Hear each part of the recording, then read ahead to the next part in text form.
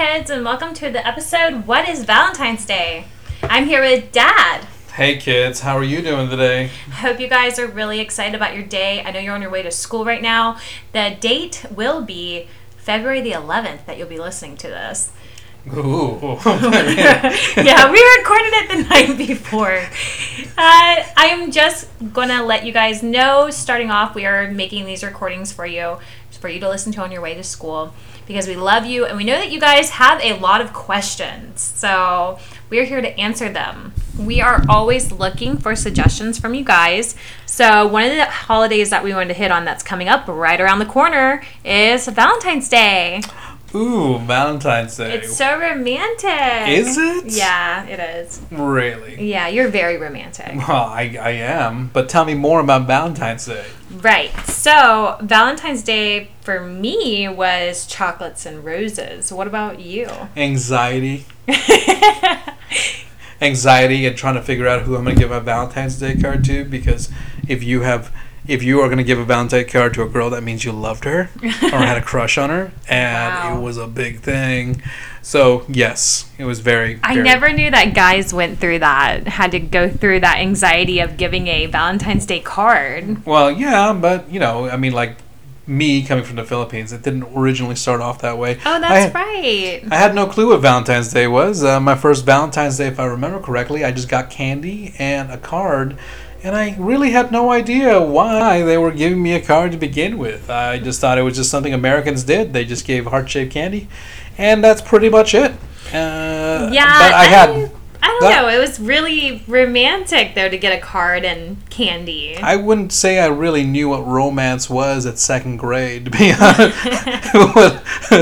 I just thought it was just candy and a card. Right. Well, Valentine's Day is more than just that. So the story of Valentine's Day is actually pretty interesting. And the one that I want to tell you guys today with your dad is about Saint Valentine. Saint Valentine. You know what that means when they call somebody a saint, right? Something about they got martyred. They got martyred, yep. Yes. And they met a really, really, really painful end. Well, yeah, we're going to stay away from that. But yes, martyrdom was a practice that happened during the Roman Empire days. So for us to tell you this story, we're going to have to dive into the Roman Empire. Right. But I know somebody's thinking right now, what exactly does martyrdom mean? Basically, it means that a Christian died for their beliefs or in Christianity. That's what it means to die as a martyr. And that's when some people say, hey, don't be a martyr for this or something to that effect if it's not really worth fighting for. But right. For this guy, for Saint Valentine, I think it was worth it. It's usually they were dedicated to their beliefs and they stuck by their religion and their God. In this particular instance, Saint Valentine was living during the time of Emperor Claudius II. And he, the emperor, decided to tell everyone in the land that single men made better soldiers than those with wives and families. He outlawed marriage for young men. Yeah, imagine that happening today. Everybody would be up in arms on Instagram and Snapchats and all that good stuff. Yeah, well, during this time, people had to marry their lovers in secret. And that is what St. Valentine did. He would allow men and women who were in love to come and meet, and he would marry them, even though it was completely illegal at the time. Yeah, completely, which is funny because you think about what's illegal and what is righteous. It's very strange to think about how something like marrying somebody could be illegal. As of right now, you guys probably remember that a couple of things have changed with our marriage structure with the laws in the last couple of years.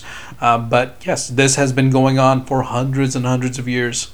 Yeah, and one of the really interesting points is that marriage was outlawed. What made the emperor think that men who were that didn't have anybody to come home to were going to make better soldiers? What was this guy thinking? Well, I was in the military, and I feel like missing home was a huge distraction to begin with, for me personally. But I believe that the benefits of having a family was probably a bit more beneficial than the burden. So it would give you a reason to come home, and you wouldn't fight as hard. Like you wouldn't want to go and do the hero thing because you want to go home and see your kids and raise a family and have a farm. I would say that I would fight harder if I had a family. Aww. Yeah. Well, I mean, you guys just like, the little kids, you'd be like, oh. Yeah. Well, I mean. That's what kids sound like. Not really. But I mean, I think that they do sound like that sometimes.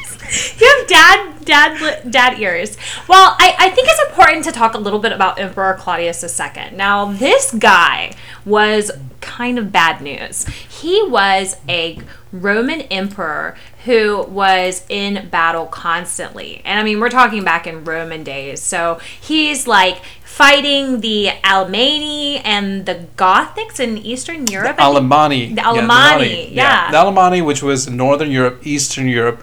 The Goths, who are now modern day, I guess you could say Germany and Eastern Europe. But they had their revenge because they sacked Rome eventually. Yeah, well, I mean, it's interesting because they were always at war, so they had to have a lot of soldiers. And so here is a little bit more on the story about St. Valentine. So in Rome, he was beheaded for marrying people behind Emperor Claudius II's back. He was secret. Like, what? You're marrying people at your house without me knowing? So that made him a saint after he was murdered. The church honored him. The Catholic Church honored him. Now, one of the interesting questions I have is, they deem this a pagan holiday. And I wasn't really sure, why it was a pagan holiday celebrated by Catholics. I think you're kind of mixing up two different things. I mean, yes, St. Valentine for Valentine's Day is a Catholic holiday, but there is also a holiday that was on February the 15th. 15th. That's right. And it was a pagan festival holiday for fertility. The Roman holiday for Lupercalia. Lupercalia. Lupercalia. I don't want to have to say that again. Lupercalia. Lupercalia. Lupercalia, which was a holiday for fertility for the Romans. I want bread now. It reminds me of bread. What? Yeah, Lupercalia. Lupercalia. No, it's for fun. So they celebrated the pagan holiday. They called it Valentine's Day. And it was in the middle of February, like your dad said. And it was around 270 AD. And it was basically the same thing, but with fertility instead of marriage. But what is fertility too? That's also wanting things to grow and wanting things to prosper, like agriculture and babies and families. Yeah, I mean, it's a general blanket term. Something to be fertile. It's something to be fruitful. It's many children, many offspring, a lot of stuff like that. Fertile, the Fertile Crescent, fertility. Yeah, well, another point that I want to make is Valentine's Day is normally depicted by hearts. Why hearts? I'm not going to get into that. You keep saying that. That is not. But we saw when we did our research that these people back in the day were using, among the ancient Romans, they were associating the heart and love as something similar. Venus, the goddess of love, was credited, or she was blamed, for setting hearts on fire with the aid of her son Cupid. Now, Cupid, what about Cupid? This little dude rolling around with a bow and arrow, shooting people in the heart. Technically a cherub. Well, actually, modern day interpretation of Cupid is a cherub, which is a baby-like angel, essentially. And he can fly? And he can fly. I mean, just think about baby angel with little baby wings and, a little bow and arrow. I mean, yes, somebody called Child Protective Services, because who would give a baby a weapon, especially this? But Cupid actually started off as someone that was less characterized into basically they were a god or the son of a god, and was more, I guess you can say, more proportioned, but became more comical over the years, or more whimsical over the years, I should say. Right, so it became kind of silly. And I thought this was a really interesting part. It said the ancient Romans held a curious belief about the heart, that there was a vein extending from the fourth finger of the left hand directly to the heart. Now, that is the finger that we wear our wedding rings on. That's what they say. I have a beautiful ring on mine. I know, yeah. Hoping to pass it down to one of you guys. Well, I think that that's really sweet, because they called it the Vena Amoris. Vena Amoris. And I think the vein of love. Now, how do you say "I love you" in Spanish? Or "my love is mi amor"? Te amo. Oh, te amo. But my love, mi amor. No, I mean like you're confusing a bunch of languages together. Right, but amor amor is basically Latinized. If you think about Italian, Spanish, French, they all have the same base, so that's why you have the same common sounding words like amor pop up. Yeah. Amo in Spanish, amo. In French, amour. In Italian, amor as well. Well, and then you see right here that during the 12th and the 13th centuries that the heart found a home in the feudal courts of Europe in France. Now, I do know a little French boy named Axel, and I think that this is really cute and close to home. So today... I bet you would say, je t'adore. Or what's this fin amour? I don't know, something about fin amour? It's called courtly love. But this woman in the picture is giving the guy a heart. So I guess that's why we symbolize... Well, let's just hold on here. If you look at that picture, that doesn't look like... It looks like a piece of bread. It does. It's hey, like, here's my heart. Here's a piece of bread. Look at you. You seem a little pale. Have some bread. Yeah, well, and he's like, his hand to his heart. Oh, thank you so much. I'm so hungry. Now, with the Romance of Alexander... This is the working that we're looking at. The workings that we're looking at is called the Heart Offering, and it was painted around 1338 and 1344.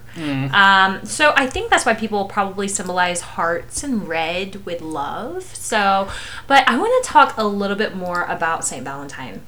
Again, let's go back to Saint Valentine. I like him. So we know that Saint Valentine was martyred by Cassius. Well, actually, Claudius. No. Claudius the Second. Well, all of them were called Julius back then. Julius Claudius the Second. Wait, what would your Greek name be? I do have a Greek name. Roman name. What would your Roman name be?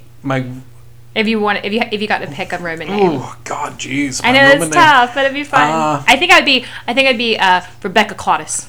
No, I don't think Rebecca was. Titus. Titus. Reminds me of your underwear. Titus. Okay, so today, according to the Greeting Card Association, an estimated 145 million Valentine's Day cards are sent each year. Wow, that's a lot of Valentine's Day cards. That's a lot of trees. Yeah. I mean, and think about it. Like, what are some common gifts that you give for Valentine's Day? Chocolates and candy. Yeah. Yeah. Well, I mean, for me, I don't really like chocolates and candy. I like flowers, and I like talking and reading books. I love when you read to me. We read books together. Oh. Yeah. You know, like hint, talking. You want talking? I know. I love to listen to you talk. I can definitely do some talking.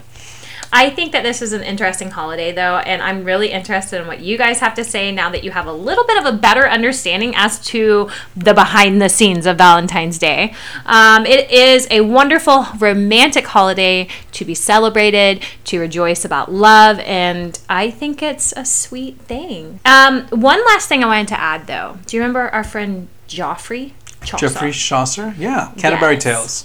Well, I wanted your father to read you guys this old English poem, but it's extremely difficult to read, but he sounds so wonderful reading it. So I hope that he'll give us a couple of words and I'll do a couple stanzas, all right? And then I will completely try to say it and not murder it. All right, but it's like, okay, first and foremost, girls and boy, this is done in Middle English. So Geoffrey Chaucer actually wrote most of these during the Black Plague, so that's around the 1400s time frame. So English then wasn't quite the same English we speak now.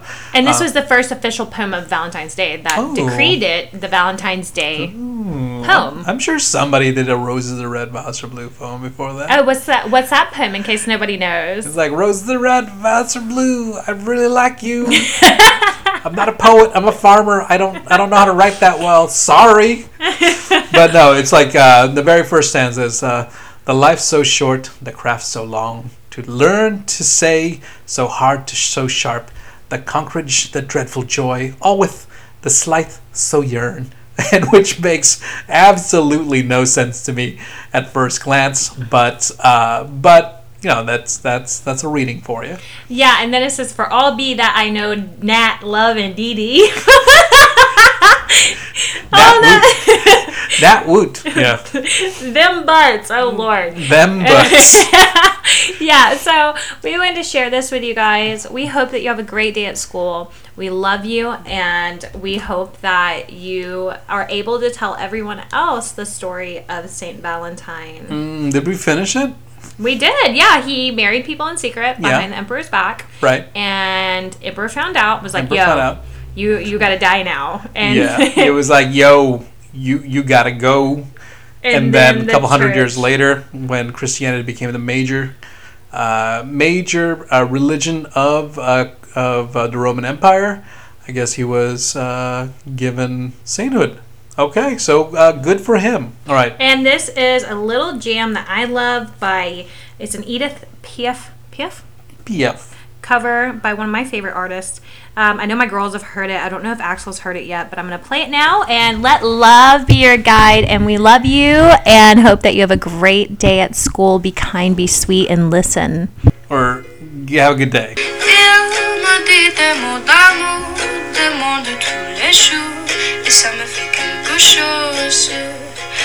Il est entré dans mon cœur, mais pas de bonheur dont je connais la cause. C'est lui pour moi, moi pour lui toute la vie. Il me l'a dit, l'a juré pour la vie. Et dès que je l'aperçois, alors je sens en moi mon cœur qui bat. Hold me close and hold me fast. This magic spell you've cast, this is la vie en rose. When you kiss me, heaven sighs, and though I close my eyes, I see la vie en rose. When you press me to your heart, I'm in a world apart, a world where roses bloom. And when you speak, angels sing from above. Everyday words seem to turn into love songs.